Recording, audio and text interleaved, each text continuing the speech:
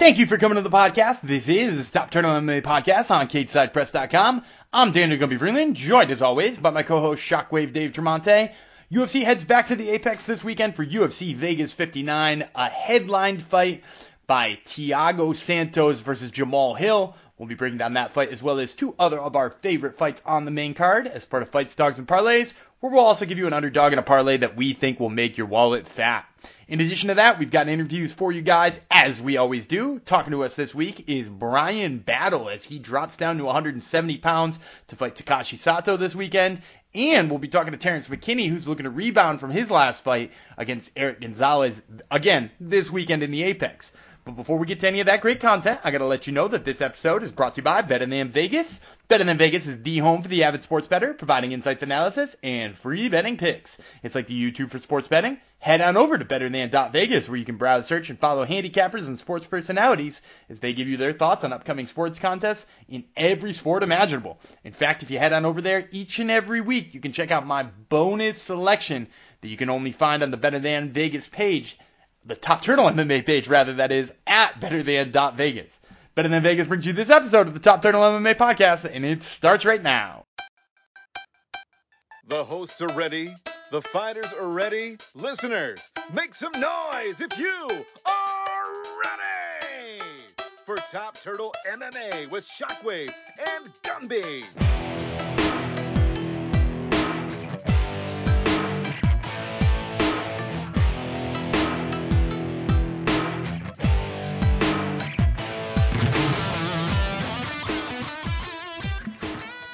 All right, and joining me today is Bryan Battle, who fights Takashi Sato at UFC Vegas 59, that fight on August 6th. So, Bryan, I got to start here. Was looking at your Instagram, man, and you're absolutely cut now. I know you decided to make this change down to 170 pounds, and you're clearly doing it the right way. Tell me, what prompted you to decide, no more 85 and down to 70? Well, really, it wasn't a decision. It wasn't something I did intentionally, to be completely honest with you. I really just had more time and resources than I ever had before to, invest in myself and to invest in training. And after my last fight, I actually just wanted to get stronger. So I just did like some athletic training, some weight training.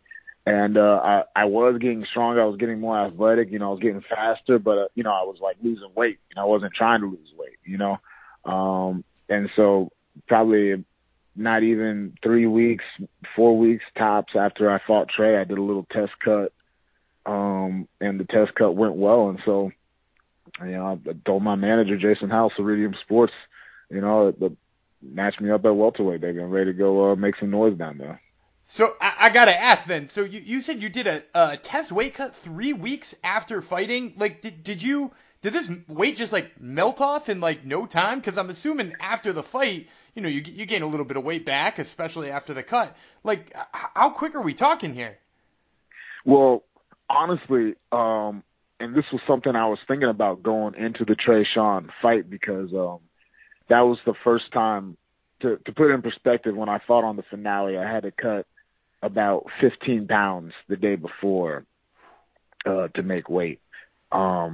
When I fought Trey Sean, I didn't even have to do a sauna session. I just put on some sweats and grappled in a hot room for like half an hour, and I woke up on weight. And so it was weird, you know what I'm saying? Like, it was nice that it was that easy, but it didn't feel proper, you know what I'm saying? I didn't feel like I had gone through the agony, you know what I'm saying, that really prepares you for war and whatnot, So after the Trey fight, I never blew back up, and that was the thing. I wasn't necessarily trying to eat to lose weight, but I wasn't necessarily monitoring what I was eating, but I was, not being crazy either, you know what I'm saying? I wasn't just eating for the sake of eating, you know what I mean? And so, just training, I didn't stop training after the fight. I kept on training, and, I was losing a little bit of weight, you know what I'm saying? I was like, this is interesting. I was like, I wonder if I could do it, you know what I'm saying? And so, just out of curiosity, I set one Friday aside, and I spent all day, doing a little test weight cut. It was it wasn't very fun, but it went well. You know what I'm saying? It was the experiment paid off. And so does this mean that your weight cut down to welterweight is now going to be like easier than your old weight cuts down to middleweight? Like your weight cut, say for the Tough finale, is this one going to be smaller than that? Hopefully.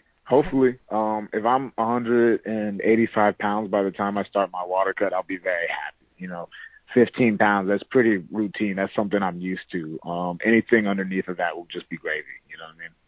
Awesome. Now, I know we're talking about probably the least fun thing for a fighter in the whole world, but I want to ask one more question. Like, obviously in training, like I said, you look absolutely shredded right now. Do you feel a big difference in the gym in speed and strength? Is it a little bit of both? Like, what's the biggest difference for you with your new body type? Oh, no, yeah. It was just overall athleticism, everything that goes into that category. You know what I'm saying? I feel this is the best I've ever felt physically. You know what I'm saying? Like, even though I'm going down a weight class, I'm stronger than I was last time I fought at 185. You know what I mean? I would outmuscle the version of myself that went on to Tough. You know what I'm saying? That was a much bigger dude, and yeah, I'm faster now. You know what I'm saying? I'm seeing things better. My reflexes are sharper. Physically, I just feel fantastic, and, that combined with all the little technical things we've been working on technique, I'm very excited for this fight. Absolutely. And it's worth mentioning, too, that this seems to be like, your first fight away from the Ultimate Fighter. I know we mentioned the Ultimate Fighter a couple of times. We mentioned Tresean a couple of times. Like, you had the finals, and then you had, like, almost like a pretend extra finals, right? People wanted you to go beat Tresean. Is that like, does that bring, like, extra emphasis to this fight, that it's, like, a big deal that it's your first away from all of that? No, absolutely. And not only that, Takashi, he's a real veteran. You know what I'm saying? Like, you see a lot of guys in my place fighting guys with like similar records who are prospects coming off the regional scene. And, Takashi's a guy who, he just got 2 knockouts in the UFC. You know what I mean? I mean, he's on a little bit of a skid, but he's a really dangerous guy who's, seen a lot of things and fought some of the best guys in the world. So, just the step up in competition in general is just very exciting. You know what I mean? This is the first time I'm fighting someone who, spent most of their life, outside the U.S., you know what I'm saying, and just comes here to train, you know what I mean? So it's just very exciting overall. Yeah, and you mentioned that he's seen a lot of things, right? Like, he's fought, guys who have been close to or at a title shot with, like, Gunnar Nelson and Bilal Muhammad, and, like, he's fought the tippity-top guys, but it does seem like he's kind of a big power puncher who has a lot of trouble with grapplers. Is that sort of where you feel like your biggest advantage is in this fight? To be completely honest, like you said, I mean, he's got a really dangerous left hand. You know what I'm saying? His hands are really fast. He's got sharp reflexes. I think he's going to have a lot of trouble with my reach. You know what I mean? I mean, he's probably got a lot of good looks down training with Sanford. I think they just changed the name, but Killcliff now. yeah, Team Killcliff. You know what I mean? But go back to Baez fight, you know what I'm saying? He had a hard time getting inside on Baez. My arms are longer than Baez's right now. You know what I'm saying? I mean, right now, but always. But and if it does enter grappling realm, I feel very comfortable there. You know what I'm saying? My grappling is, really strong right now, really smothering. So, wherever the fight goes, I feel very comfortable. Awesome. That's great to hear. Now, you said working on some technique stuff. I know the last time we talked, you talked about maybe doing a little bit of traveling to take advantage of maybe some of those relationships you made during Tough. Were you able to do any of that, or has this all been, like you said, you went almost right back into camp after the Tresean fight? Has it all been at home for this?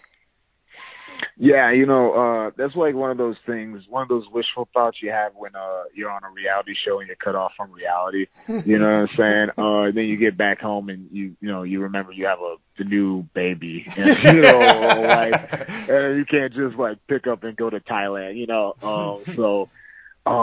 Yeah, unfortunately, yeah, right now just with life, and I shouldn't even say unfortunately.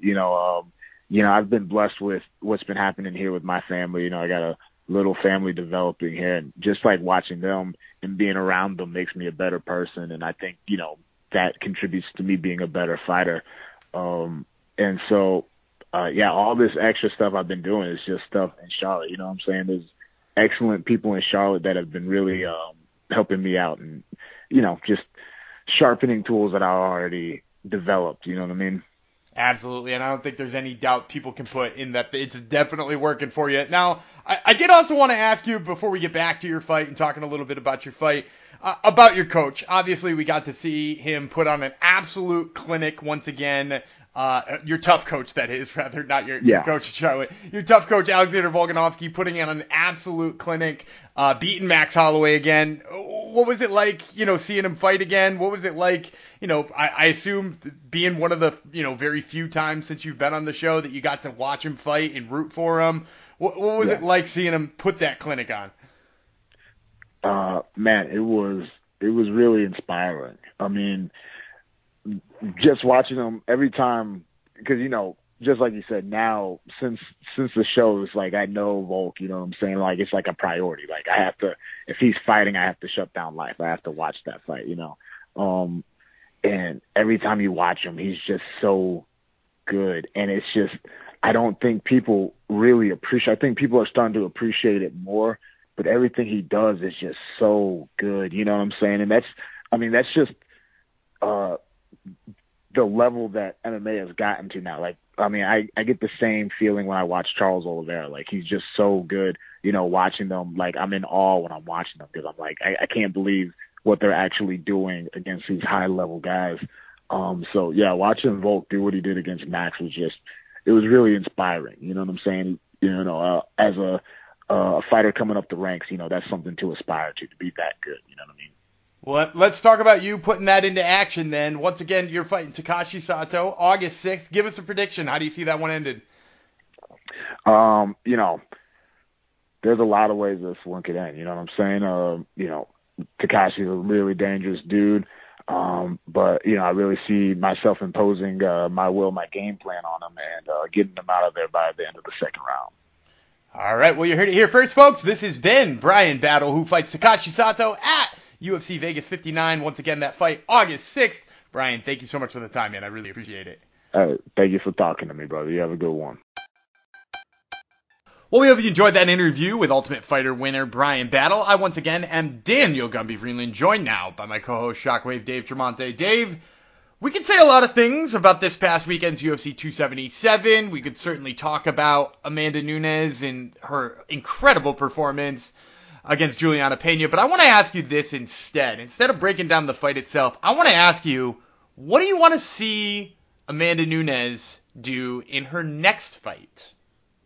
Wow, that's a great question. You know, so who would be the logical number one contender at 135? I think Ketlin Vieira, coming off the Holly Holm win, is probably legitimately the number one contender. If you're looking for somebody outside of maybe perhaps a couple of extra trilogy fights.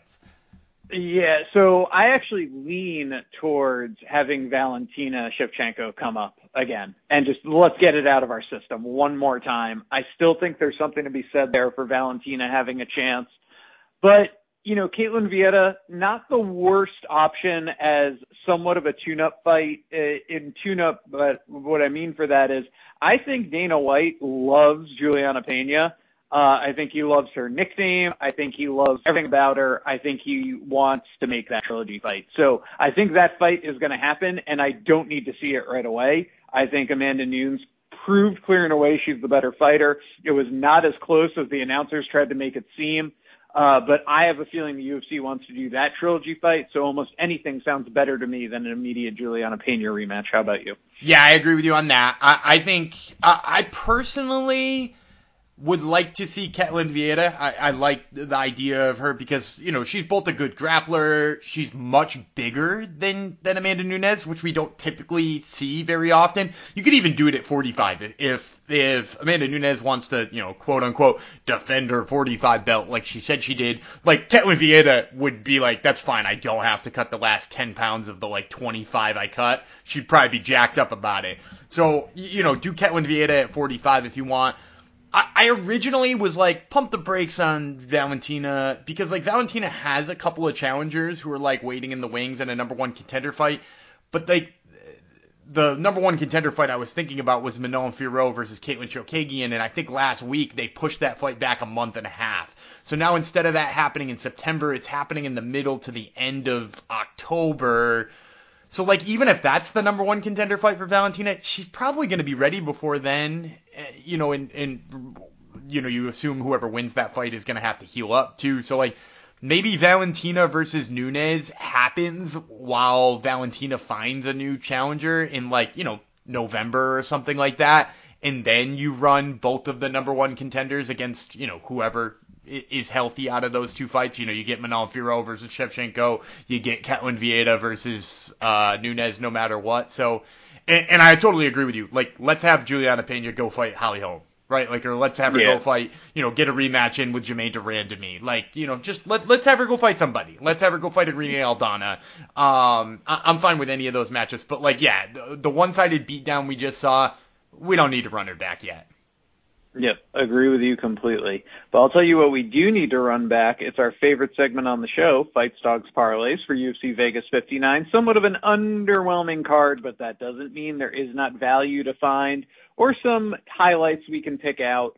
And we intend to do that for you because we're going to give you a couple of fights, a couple of dogs, a couple of live dogs, and a parlay to play. So, Gumby, before we get into it, who sponsors this edition of Fights, Dogs, and Parlays? Fights, Dogs, and Parlays is brought to you by MMA Play 365. MMA Play 365 is a predictions and betting service out here trying to help the public make money on the UFC and MMA in general. For one super low fee, you get access to their professional handicapper with a 6-year winning record who gives you full breakdowns, parlays, and their official bets. But that's not all. For that same great price, you get the access to their brand new Base AI prediction software, which uses advanced algorithms to give you percentages on every possible outcome for every single UFC fight. And they've got packages of all lengths and sizes to fit your needs, including a daily fantasy one if that's your gig. So go check them out at MMAplay365.com, and don't forget to use promo code TOPTURTLE for 10% off their annual package. That's MMA Play 365. All right. Well, let's start with this main event. It is Jamal Hill, a minus 260 favorite, taking on Thiago Santos, a plus 220 dog. Thiago Santos, let's talk about him, Gumby. He fought for the UFC light heavyweight championship, looked good, but got injured, and lost a split decision to John Jones in that fight. Took a layoff, came back the next year, lost to Glover Teixeira, and then lost to Alexander Raychik. So 3 in a row did he lose, and that was after earning a title shot, beating the likes of Jan Blachowicz, Jimmy Manuwa, 4 wins in a row, got the title shot, then loses 3 in a row, comes back, beats Johnny Walker back in October of 2021, and now lost again to Magomed Ankalaev. Can Thiago Santos right the ship? He has a tough road ahead, and it's going to be a tough day at the office because Jamal Hill is on a 2-fight winning streak with KOs over Jimmy Crute and the aforementioned Johnny Walker. Lost to Paul Craig via TKO back in June of last year and had beat Ovince St. Preux, Darko Stosic before that, had a no contest in there. But the bottom line is his one loss in his professional career in the UFC is to Paul Craig. And other than that, he has looked nothing short of dominant. He's the favorite here by a pretty nice margin at minus 260. Who you got? I'm going to go with Jamal Hill. I think it's the smart play here. Look, I get that Thiago Santos looked good against John Jones, but he ain't looked good since then. I mean, even the win against Johnny Walker was lackluster. The problem with him, too, is exactly the problem with fighting a guy like Jamal Hill. He's overly passive, right? Like, he won't commit to anything on, like, a large scale. Like, he doesn't go for it like he used to. And maybe that John Jones fight broke something in him because he did go for it and he had his knee kicked in.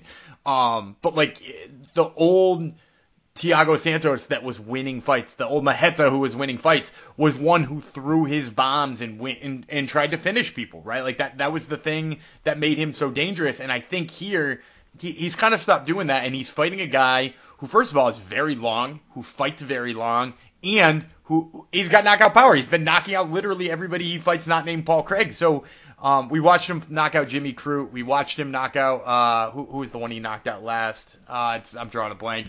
But, like, he's on a great run where he's knocking people out. And I think here he just pressures Thiago Santos enough. And when Thiago Santos tries to circle away instead of engaging, he gets caught doing it. You're talking about, you were trying to find out who he knocked out. It was Walker, Crute, Oven St. Preux, Alexander Popek? Yeah, it was Johnny Walker when he knocked out Johnny Walker. Yeah. He stiffened Johnny Walker up real bad. So yeah, like I think that's the Thiago Santos fate here too. Yep, I agree with you completely. I think it's not only a safe play. Sometimes I get enticed by dogs who, have shown greatness in the past, which certainly Thiago Santos has, and he has power in his hands, but I'm not even enticed at that money on him as a dog, so we'll move on. Vicente Luque is a -175 favorite. Jeff Neal, a +150 dog. Let's talk about our boy Vicente Luque, the New Jersey product. He is coming off a loss to Belal Muhammad, but he was on a 4-fight win streak before that, and it was an impressive one. Submissions over Tyron Woodley, Michael Chiesa, a KO of Randy Brown, and a TKO of Nico Price. You'd have to go back to Stephen Thompson for his last loss that started that 4-fight win streak. So he's 4-2 in his last 6, with losses to Belal Muhammad and Stephen Thompson, obviously tops of the division. Jeff Neal, on the other hand, is coming off a win over Santiago Ponzinibbio, albeit by split decision. He lost to Neil Magny and lost to Stephen Thompson, the aforementioned before that. So he is 1-2 in his last 3. He's the dog here, but is there anything you see? Can you see yourself going with Jeff Neal? Who you got here? I can't see myself going with Jeff Neal, mostly, and I kind of put him in the same camp as I put Thiago Santos here, right? Thiago Santos had those moments of brilliance that made you think, he's a guy who I should pick all the time. I used to think that about Jeff Neal. I mean, this is a guy who went out and beat the hell out of Belal Muhammad. Like, he beat up Belal Muhammad to a unanimous decision pretty easily. Then he knocked out Nico Price and Mike Perry back-to-back, and everybody was talking about him like, this is a guy who's heading for the top of the division. And then he just kind of has gotten outworked by people who are longer and who fight a little bit more cleanly on the feet, in both Stephen Thompson and Neil Magny. And that was a split decision win over Santiago Ponzinibbio. Same thing, like long rangy strikers bother him. I'm not saying that Vicente Luque is a long rangier striker, but he's a guy who can put his strikes together really well and who hits like a truck. You can make a mistake against, a Wonder Boy, because Wonder Boy doesn't always put everything behind it. You can definitely make a mistake against Neil Magny and eat a couple of jabs and maybe an overhand right. But, you can't make those mistakes against Vicente Luque. He turns your lights out, he slaps into Darius choke, and he puts you to sleep.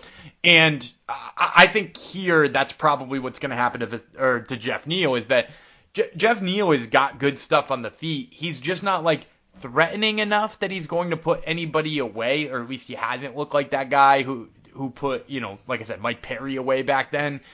He's looked like a guy who gets outpointed on the feet by people who are longer and who makes mistakes when he tries to run in, and he's up against the guy you can't make mistakes against. So, yeah, I like Vicente Luque here.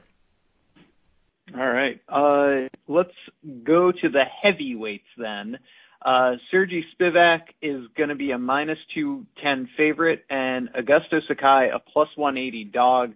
Sakai's a guy I don't even think he should be in the UFC. He's on a 3-fight losing streak, TKOs and KOs in all 3 of the losses to Tai Tuivasa, Jairzo Rozenstruik, and Alistair Overeem. Spivak we can thank as the guy who retired Greg Hardy from the UFC. One of these fighters, wins a few, loses a few. He did have a 3-fight win streak starting in 2020, then lost to Tom Aspinall, but came back and beat Greg Hardy. That was his last fight, as I said. As a fighter, he's 14-3 as a pro, with the 2 losses coming to Tom Aspinall and Marcin Tybura, the 3 losses, Tom Aspinall, Marcin Tybura, and Walt Harris, of all people, in the UFC. He's the favorite here, though. Who you got? Yeah, and I think we need to mention, too, Sergey Spivak has a win over Tai Tuivasa. In fact, he finished Tai Tuivasa, which is kind of crazy to say in retrospect. I'm picking Sergey Spivak here all day. Like you mentioned, Augusto Sakai, since rattling off those wins all right in a row against Tybura and Ivanov and Arlovsky, which, by the way, the Arlovsky one was a terrible decision.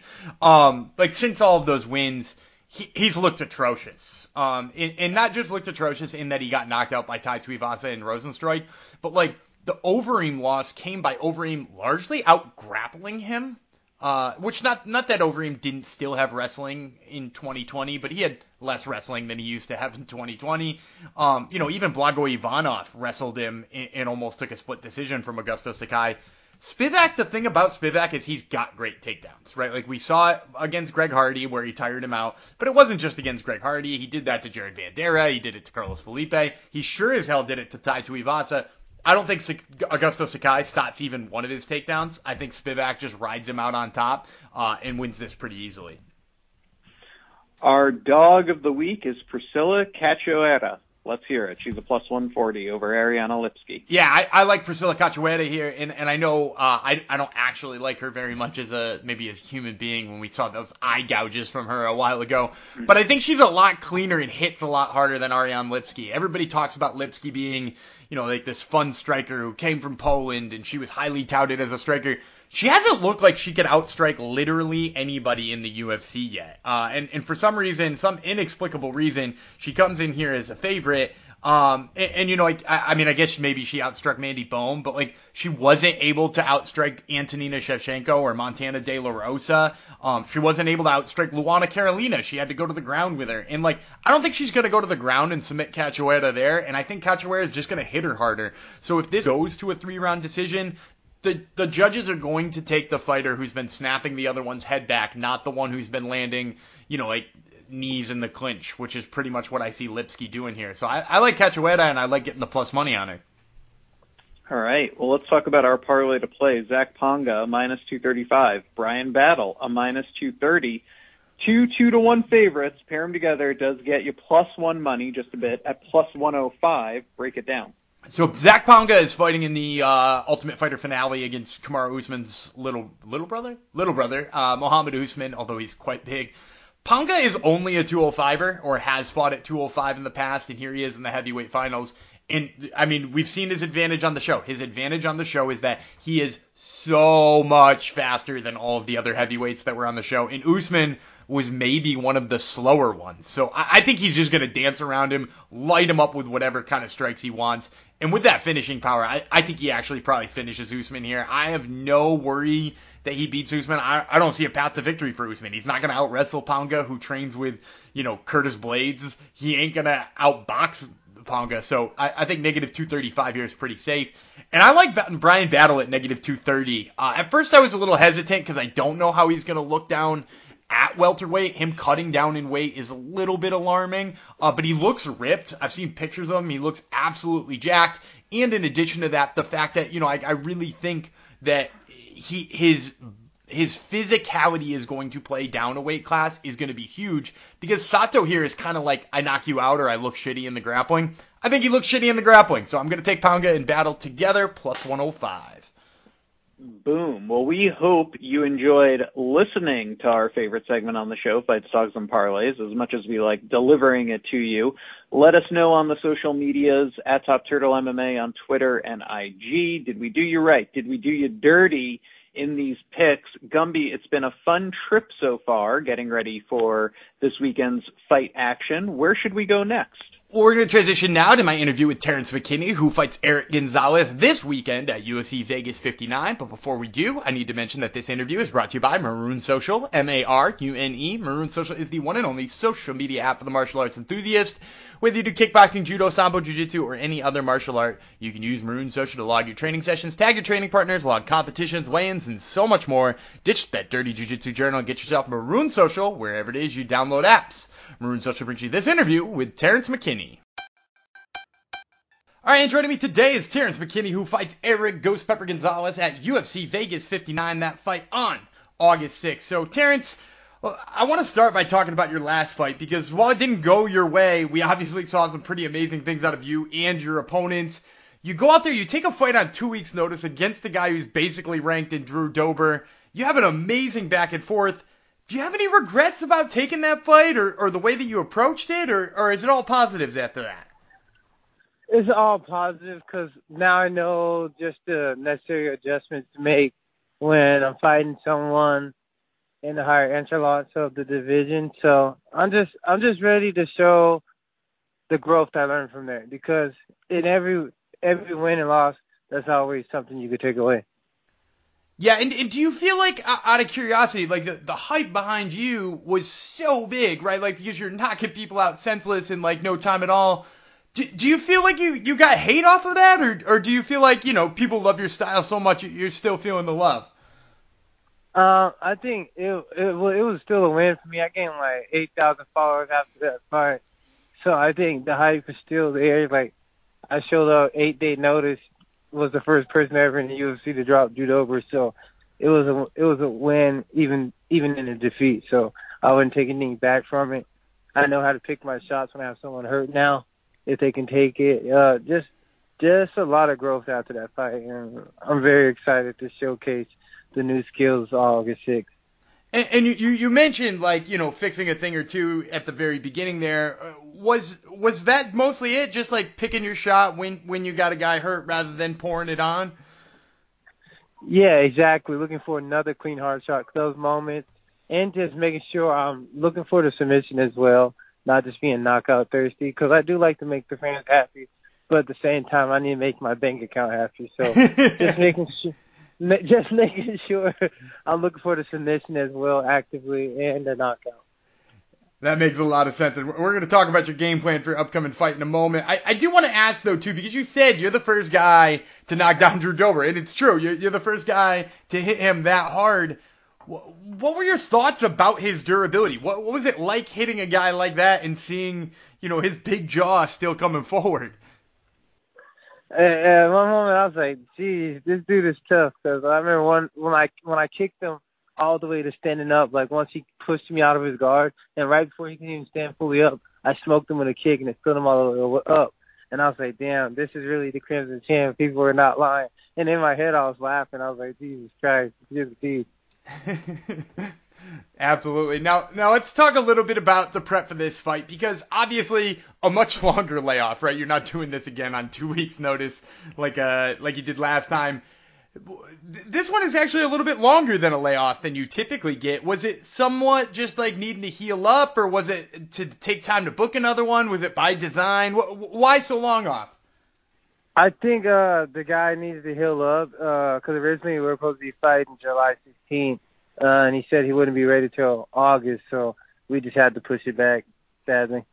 And is that frustrating for you? Because I know you're a guy, obviously, who likes to stay busy, right? You're the quick turnaround guy. Is it frustrating for you to have to put, almost this much emphasis and this much time on preparing for one dude? Yeah, but it was good though, because it gave me time to just really like reflect on my last fight and just to get more motivated. Because, like I said, I wanted to show them I have cardio. I just wanted to show them something different every time. That makes a lot of sense. Now, you said you wanted to show people something different, and you mentioned a little bit of your grappling. Obviously, Eric Gonzalez, he's a guy who likes to throw his hands. He likes to get in there and try to put a fight of the night performance on. Is that something you anticipate obliging him in, or like you said before, are we going to see a little bit more of that Terrence McKinney wrestling that we know about? Definitely expect him to get punched in the face, but also for me to look for the submission. So if I drop him and arm bars there or like a Dars or anything's available, just know I'm going to take it versus trying to pound him out till he's stiff. And like you said, you're a guy who likes to make the audience excited, right? Who likes to, keep the people on their feet. And striking usually does that, but I feel like your style of grappling also, it's not like it's a boring styling of grappling by any means. Does that come into play at all either? Do you try to be extra exciting when you're on the mat?